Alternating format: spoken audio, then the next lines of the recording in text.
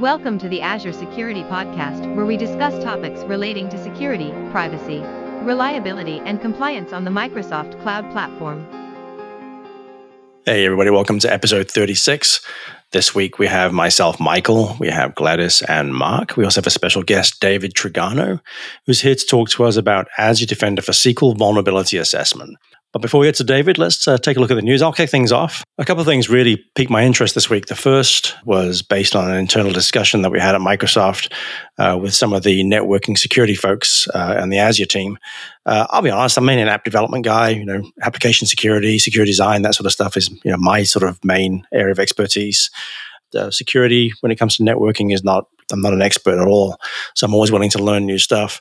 So we had this internal discussion, and the woman who was talking provided a link to the Azure Networking Ninja training. So I'm going to provide a link to that because the material is absolutely fantastic. Another one is there's some tools available that allow you to perform network intrusions into Azure so that you can make sure that your tooling all works using a whole bunch of open source tools.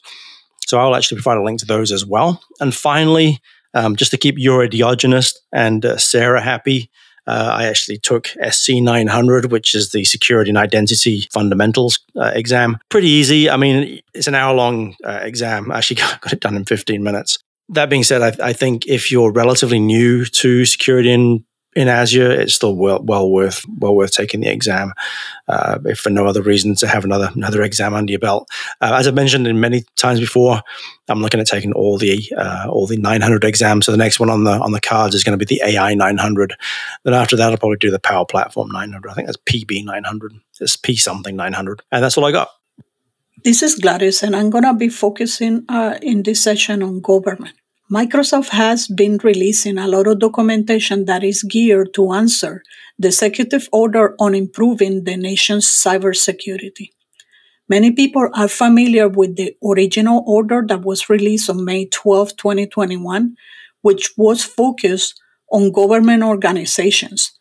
But there's also a memorandum that was released for improving cybersecurity for critical infrastructure control systems, which includes energy, nuclear, wastewater, management system sectors, emergency services, healthcare, transportation, financial, commercial, and many other organizations as well. Because there are so many organizations that need this guidance, Microsoft has been creating a lot of blogs, documentation, and even newer capabilities within our products to address the requirements end-to-end.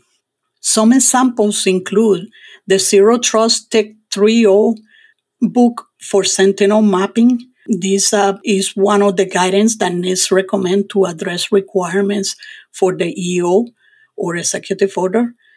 The Azure Security Benchmark maps requirements to the NIST SP 853. There's a lot of guidance being published also in the Cyber EO section of the Microsoft Federal page as well. So please be in the lookout for the documentation and capabilities being released. I will put several links in our podcast site as well. On August 16, also, we announced the general availability of Azure Government Top Secret.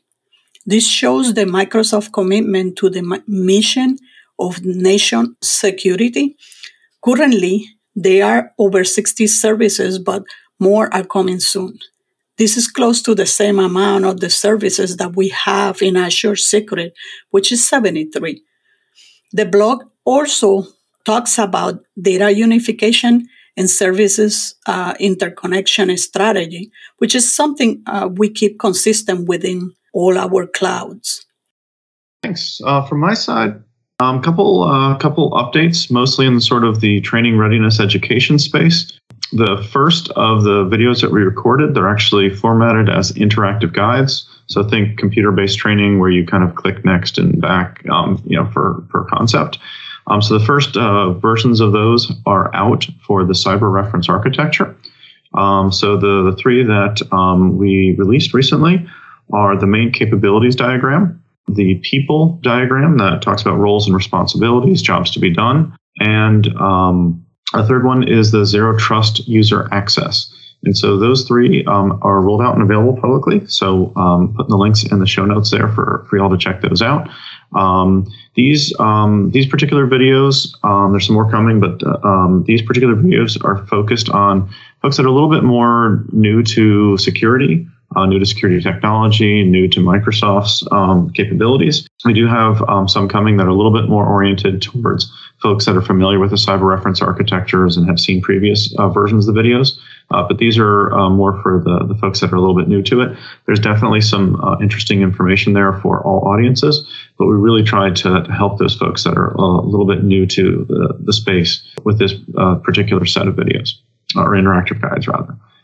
The other thing that I wanted to reshare, because this is something that a lot of people aren't sort of used to coming from Microsoft, is we have some Ninja training. Ninja is just our Microsoft terminology for the, nice sets of training, a whole complete set of training to help you become an expert or a ninja.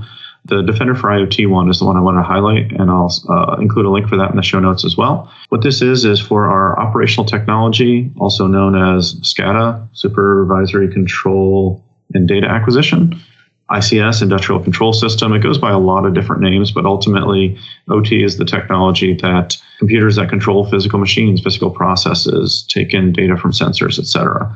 So that security technology we have for securing those environments, often 30 to 50-year-old crusty electronics, is out. So how Microsoft can help you secure that, and how to use it, and how to work with it, and how that whole space works at large.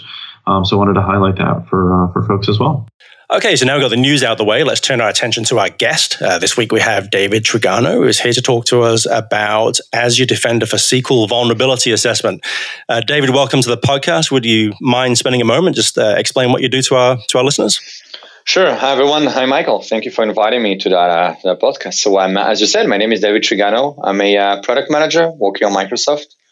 My actual job is to ensure that our customers are well protected using Azure Defender for SQL, and specifically SQL Vulnerability Assessment that we will talk about it in a minute. And more personally, I've been in Microsoft for 7 years. Interesting history, because I started my journey at Microsoft as a Microsoft student partner. So MSP, it's kind of MVP before students, when I was in France, so 2008, 2009. And then 2010, I started as an intern software engineer working on Microsoft France. Then I moved to be a ADM, so Application Development Manager. I came to Israel 5 years ago, still working on Microsoft as an ADM. And 2 years ago, I moved to a program manager / product manager here in Azure Security Center. Thanks for that. So just so our listeners are aware, this is kind of the second part of a two-part series. Last time we had Michael Maklovich to talk to us about Azure Defender for SQL Advanced Threat Protection. And so this is the second half now. So David is going to cover the other part, which is the vulnerability assessment. David, would you mind just spending a couple of minutes, just explain what the vulnerability assessment side of the house looks like, and what's sort of the philosophy and the goals behind that part of the product? I think when you look over the security posture or the security lifecycle of a resource, you have this reactive alerts that you're receiving when a malicious user access to your database or when there is malicious activities in your database. But you have all this proactive side of this lifecycle, which basically contains of scanning your databases, discovering misconfigurations and vulnerabilities, and highlighting those misconfigurations and vulnerabilities, allowing our customers to fix them and remediate them before something bad happens to the databases. So I think bottom line, this is what VA stands for: scan databases, proactively discover misconfigurations and vulnerabilities, sending these findings into a centralized place that is called Azure Defender for SQL, or should I say Azure Security Center, part of the CSPM side of Azure Security Center. So CSPM stands for Cloud Security Posture Management. So basically, Azure Security Center has two aspects. The first one is CSPM, as I just mentioned, Cloud Security Posture Management, allowing customers to understand the security posture on their environment, receiving recommendations and best practices from Microsoft.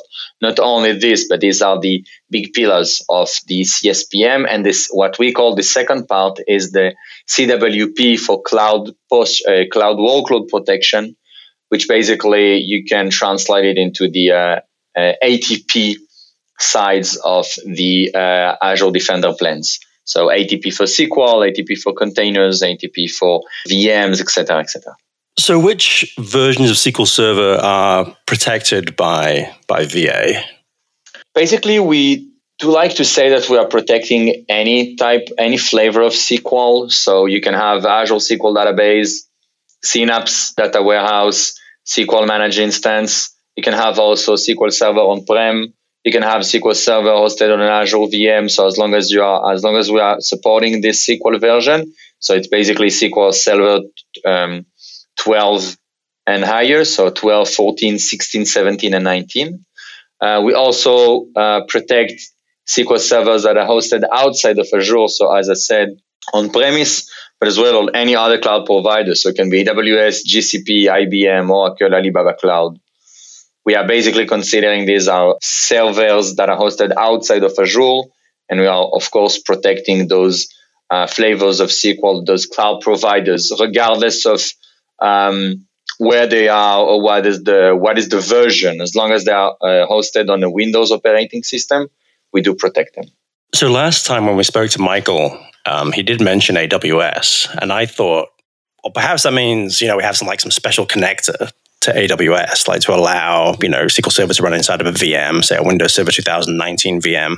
And you just mentioned AWS, GCP, Alibaba Cloud, IBM's Cloud, Oracle Cloud. So what's actually going on there? Obviously, it's not restricted to just AWS. I'm reading between the lines. It sounds like we don't have some funky connector out to AWS.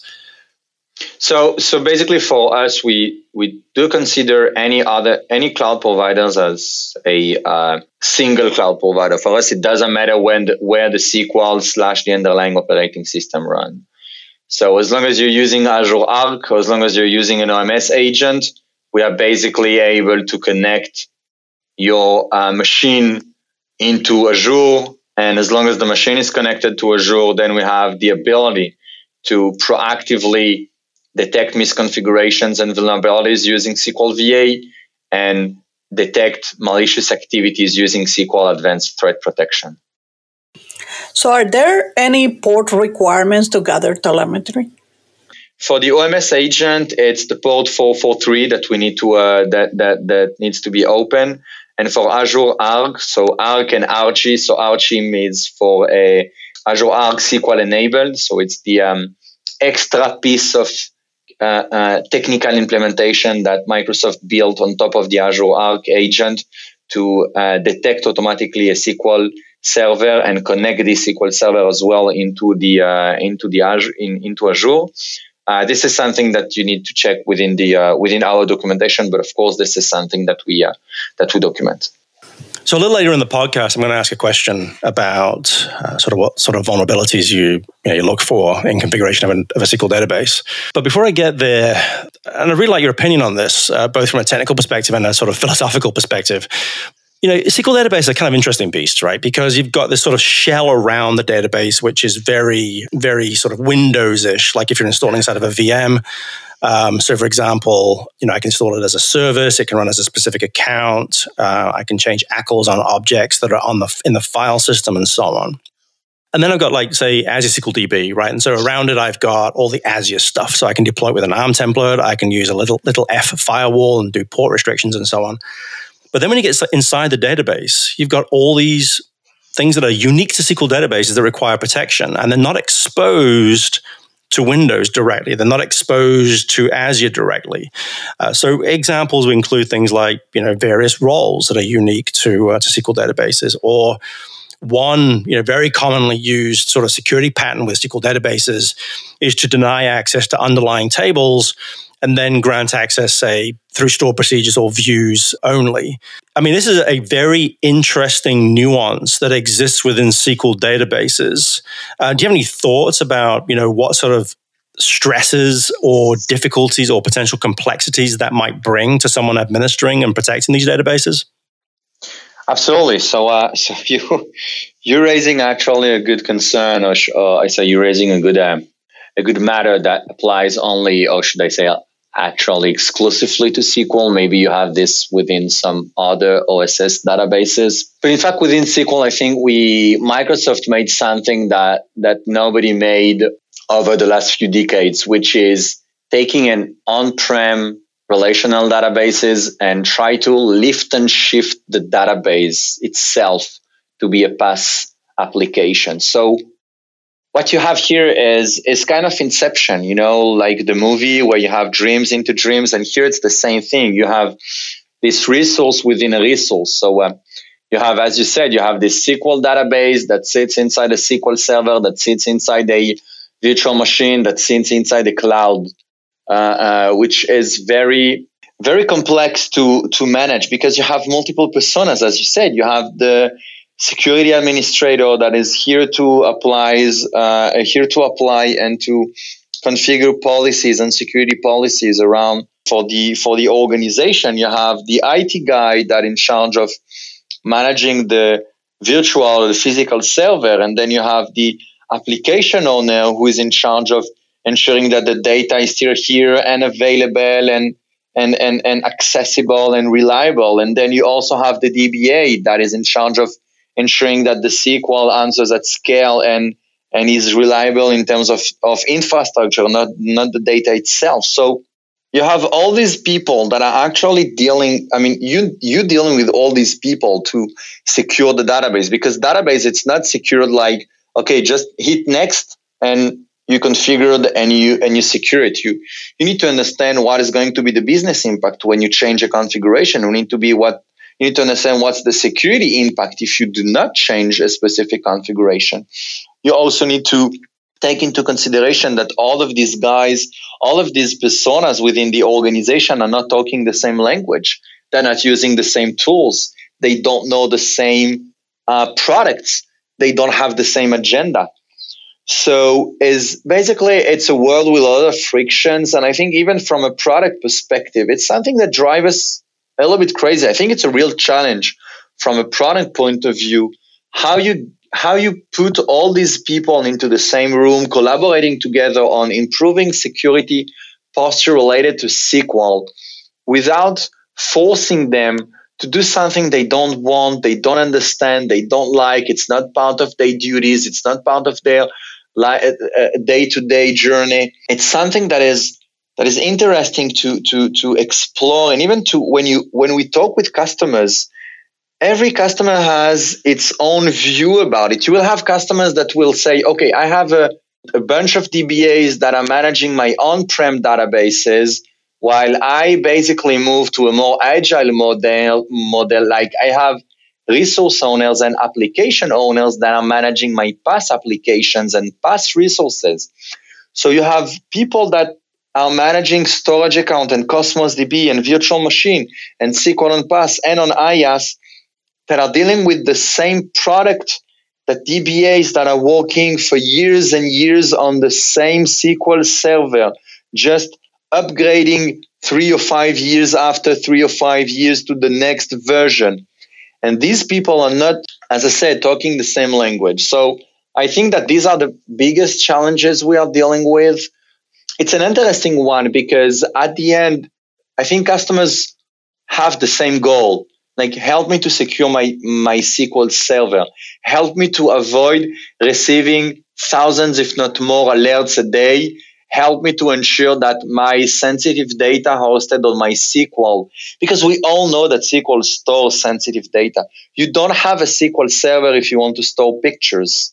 You have SQL servers because you host information related to your customers, information related to your personal IP, information that helps your application, that is your moneymaker, to help and serve your customers. So SQL is probably one of the most important pillar within organizations today. And I think that's a real challenge. How we help them to be secure without forcing them to do something they don't understand. This complexity must lead to interest and compliance issues.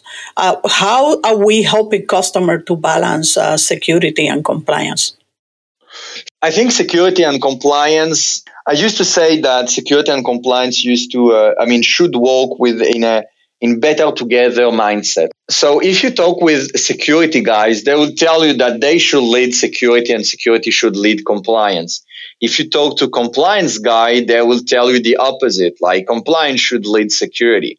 If you talk to people that are dealing with FedRAMP, CIS, GDPR, or any other benchmark that we have today in the market, and God knows how benchmarks we have, and every week or every month we have new benchmarks popping around the world that telling you, hey, now you need to deal 1, 2, 3, or you need to act like 1, 2, 3 in case of data breaches or security auditors, etc., etc. So that's something that SQL VA tries to connect. So if you look in SQL VA, when we have rules or findings, we are trying to tell to our customers and users what is the associated benchmark to that rule. So in case they have auditors coming from FedRAMP or CIS, they can generate reports, or they can tell, hey, you know what? These are all the rules that I passed that are related to FedRAMP or CIS, or even STIG, which is the DoD benchmark that is being used across all the US governments. So, I mean, if I'm summarizing, I think security and compliance should help each other, but I'm sure, Michael, you have other thought about it. But it's a very complex question that is, and again, similar to what we said about the challenges around securing SQL databases. Every organization has its own opinion, its own process about who is leading. Is it security? Is it compliance? Is it a better together? So it really depends on the organizations we are working with. Yeah, I do have a couple of comments about security and compliance. I want to point out, security does not equal compliance, and compliance does not equal security. Like you say, they can work hand in hand, and they should work hand in hand. But historically, I've found that customers recognize that they have to meet compliance requirements. Say, for example, PCI DSS for handling credit cards, or HIPAA High Trust for healthcare, FedRAMP for federal customers, GDPR for European customers, SOC 2, all these, all this alphabet soup. So they know they need to be compliant, and they need to be compliant with these various programs. One thing that we've done that's actually worked really, really well is when we're building threat models for customers. So they're taking an application and they want to understand what their security posture is, so we can build a threat model. I mean, this is obviously looking at things from an application development and design perspective. But one thing we've done is actually mapped the mitigations that are in the threat model onto compliance programs. And that's actually worked really, really well. It kind of ends up being a Rosetta Stone between the compliance folks, the architecture folks, and the security folks. And so that works really well. The only last little thought I'll leave is we've actually managed, this sounds a bit cynical, but it is what it is. We've actually managed to unlock funds for customers to drive security programs by using compliance programs to help drive some of that security work. And again, we found threat modeling as a really good way of mapping between those various disciplines. So yeah, I think compliance is obviously critical. We do a great job of it, I think, in Azure in terms of being able to show people their security posture through Azure Security Center as it maps to various compliance programs. And I think anything that goes through ASC is always a good starting point. I wanted to add a comment about what you mentioned of security not equal to compliance or vice versa. And, unfortunately, lately, technology is moving so fast that actually not even compliance or governance is keeping up with the technology. And that is adding some interesting challenges to many customers because they're implementing all this technology, but the process, the procedures, the compliant document talk nothing about these new services. And unfortunately, it's becoming really a roadblock for implementation and use of this technology. So I wanted to ensure that a customer understand they need to update this documentation in order to take full value or full use of their investments. Yeah, absolutely. I think what you just said, folks, it's absolutely correct. I think we need to. It's an interesting time because we live in a cloud world for the last 10, even 15 years, but we have customers that are started this journey of moving to the cloud and implementing, as you said, Gladys, some new technology, processes, and applications. And I think security and compliance need to be associated, but not only associated, they need to be well understood and digested. So they understand what are the common points and what are the differences that they must take care of. Something I wanted also to double check and pay a little bit more attention is something that I mentioned in the beginning of this podcast, which is the CSPM within Azure Security Center, so for Cloud Security Posture Management. It's great that we're talking about compliance because compliance is also something that is part of CSPM, Cloud Security Posture Management, within Azure Security Center. And this is something also customers are integrating part of their posture management. As I said, all the secure score, all the recommendations that are sold by controls within Azure Security Center, how we can help customers to understand how secure they are against Microsoft's best practices within Azure, but also outside Azure. We talked also, Michael, about this multi-cloud approach that Microsoft is, and more specifically within Azure that we are going through.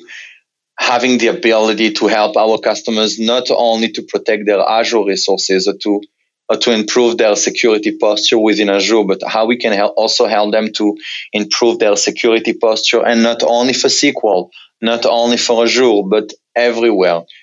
Customers and organizations more and more have a multi-cloud approach, and CSPM specifically within ASC tries to help customers to get into a single go-to location, which is Azure Security Center, a control, a visibility on how secure your resources and applications are across your organization, regardless of where those applications and resources sit. So one of the advantages of Microsoft services is the interconnectivity that it provides between services. This enables the customer to have wide amount of signals from both Microsoft services and third-party services. So what is the type of information that you're feeding into Azure Security Center?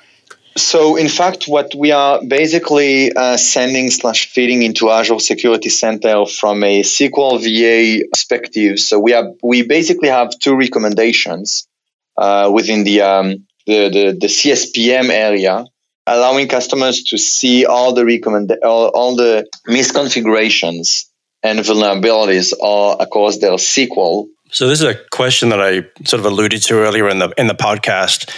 So what kinds of things does SQL Vulnerability Assessment actually look for? I would say that we are of course focusing on security. So if you have misconfiguration, and I can think about the most famous one, which is the SA, the default login that's being generated when you deploy a new SQL server.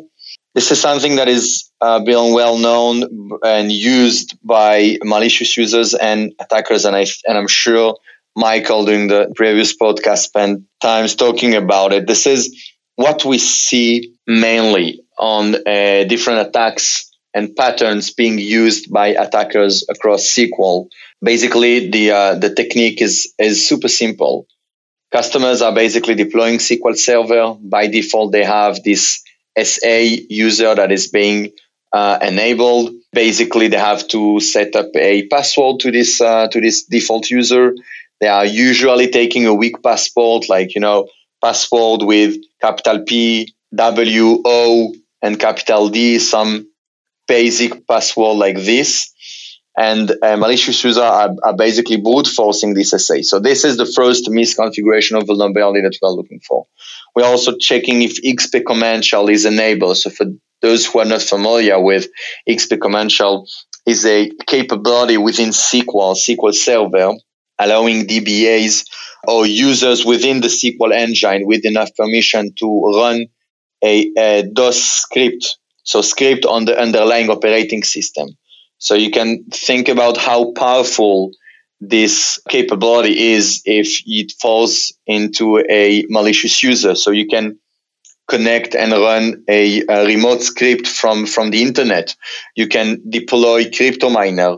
You can deploy ransomware on the underlying operating system. And this is something, and these are not like theoretical examples. These are real examples we are seeing every day, unfortunately, with customers, and not only small customers. I think on the internet, you have news popping every day talking about cyber attacks on big organizations, worldwide organizations that are their SQL, their storage account has been compromised and data has been extracted and sensitive data has been leaked and exposed to the dark web. So these are the famous ones. We also have the ability to check for updates. For example, if we see that there is some CU for cumulative updates on your SQL that been released and you didn't install them, then we have the ability to automatically highlight you all the SQL servers that you must install the latest update. And of course, SA, XP Command Shell, we have the ability to highlight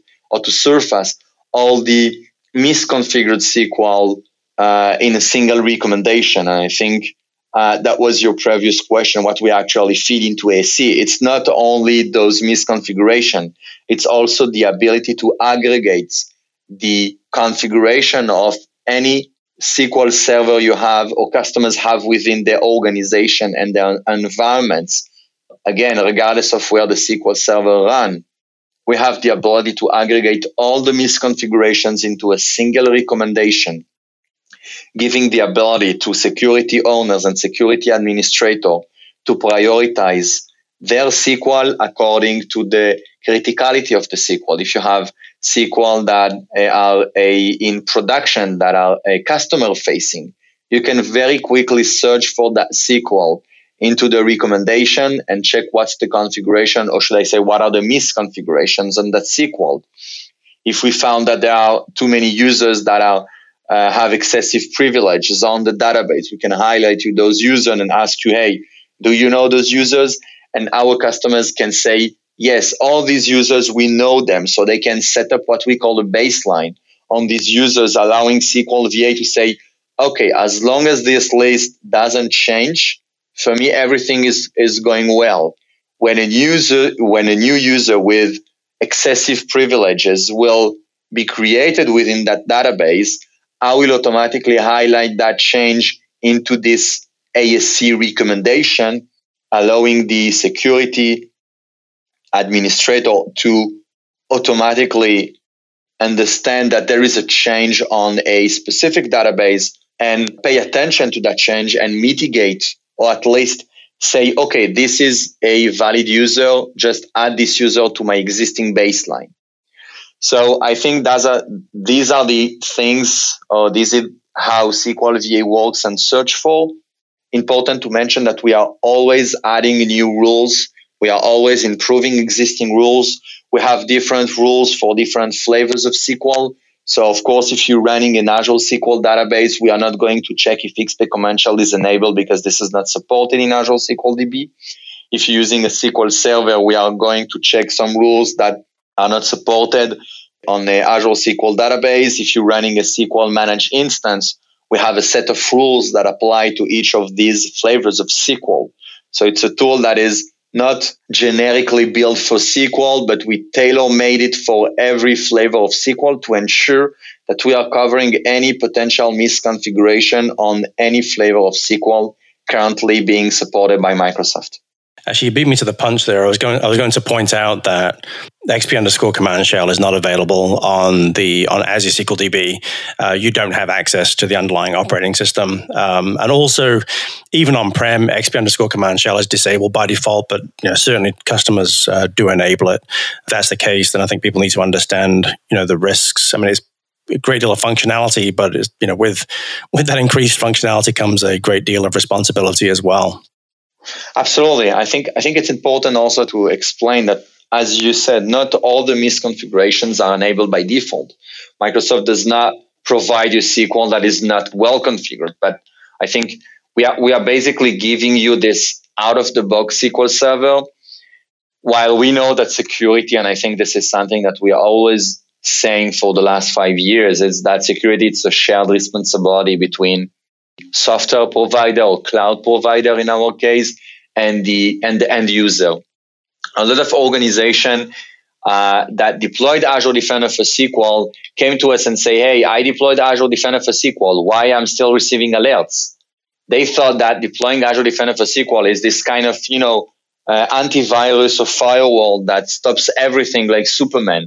And it's important to understand that at the end, Azure Defender for SQL is a powerful tool, but it's still a tool. It's not a real human that is going to change your configuration, because at the end, only the organization are the only one who knows why exactly they need to change this, because it's not going to hurt their application, their business, their processes, and we are here to highlight those misconfigurations. But probably we have organizations that enable the exponential because their applications that run on top of SQL requires that capability. So they basically came to SQL VA and applied the baseline on exponential for some of their databases, saying, as long as exponential is still enabled, hey, you know what?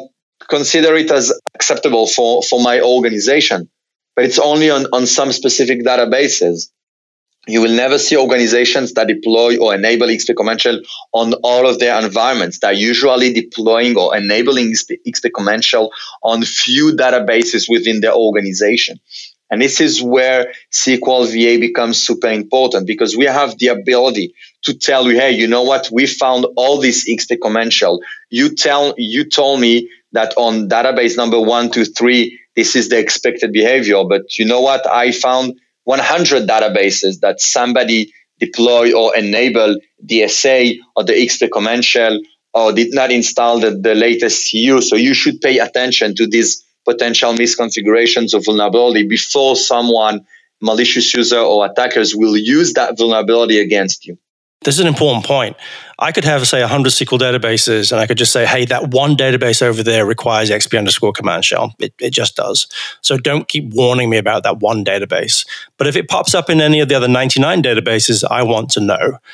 So that's essentially what you just said. Is that a fair point? Yes, absolutely. So we have the ability within SQL Vulnerability Assessment to make what we call a baseline. So we allow customers to set a baseline, which means basically as long as this finding result does not change, consider it as a healthy finding, as a healthy configuration, regardless of what you, Microsoft, think best practices should be. Just don't bother me too much about it. On this specific database, this specific finding is healthy. This is the expected configuration. Now, as you said, if something changed, let's say that, I don't know, I have 5 administrators on my database. For me, these are the right administrators that I must have on my databases. Now, if there is a new administrator that is being added on my database, please let me know, because I want to identify if this is a valid administrator, if this is a valid user, if this is not a malicious activity that somebody access or a lateral movement of a malicious user that basically trying to extract the data from one of my database. Let's focus a little bit on separation of privilege. There's a lot of interesting data that are beneficial for different type of groups. What kind of data, what kind of access those DBAs or other roles have? So that's a good question. I think separation of privileges or separation of duties, depending on who you're talking with, but these are similar terms that are basically saying the same thing, is how we ensure that we are not giving too much privileges or too much access to a single user within the organization. It's something that we do consider within Azure Security Center, and more specifically in SQL Vulnerability Assessment. So because we are an Azure product, well built on top of Alba. So yes, so of course, if you are a DBA that has access only to the database, then you won't see the scan results within Azure Security Center, because your AID user doesn't have enough permission on Azure Security Center. On the other way, if you're a security administrator on Azure Security Center, but you don't have access to the database, then you will see the misconfiguration, but you won't be able to mitigate or to investigate those misconfiguration. And I think it falls again the friction that we have between all these personas that are dealing with different tools and permissions and agenda and languages and platforms. The DBA is used to work with SSMS, while security administrators are mainly using Azure Security Center, where the SOC team that are dealing with the alerts coming from SQL LTP are mainly dealing with SIEM application, SIEM platform like Azure Sentinel. It means a lot. It means that we have all these users that need to work together and to collaborate while working on different platforms with different permissions. So what we did is giving the database security role, or should I say, allowing the security database administrator, in case you have this permission, this role on the database, then you can basically see the scan results. So if you have enough permission on the database itself, on the engine, and if you have enough permission on the Azure to see the scan results, then you will be able to do everything. But if you're only a DBA, just to answer to your question, then we do not expect you to see the results within Azure Security Center. Actually, I'm going to go one step further. It's not that we don't expect you to see the results. We don't want you to see the results at all. I think that's critically important. Every customer I work with, especially in regulated industries, are really interested in separation of duties. In fact, going one step further, people who are doing, so for example, SQL Server supports row-level security. Well, it also supports the ability to have security officers who can manipulate the row-level security rules, because they're essentially a predicate function. It's a little bit like a stored procedure. They can write that logic and set up the logic and set up the policies around it, but they have no access to the data. They also have no access to Azure Security Center scan results. They also have no access to key vault secrets used for, say, always encrypted or column encryption. So SQL Server actually has some really good capabilities, and the Azure platform in general has these fantastic privileges, or abilities, I should say, to support separation of duties or separation of privilege. With that, let's start to bring this thing to an end.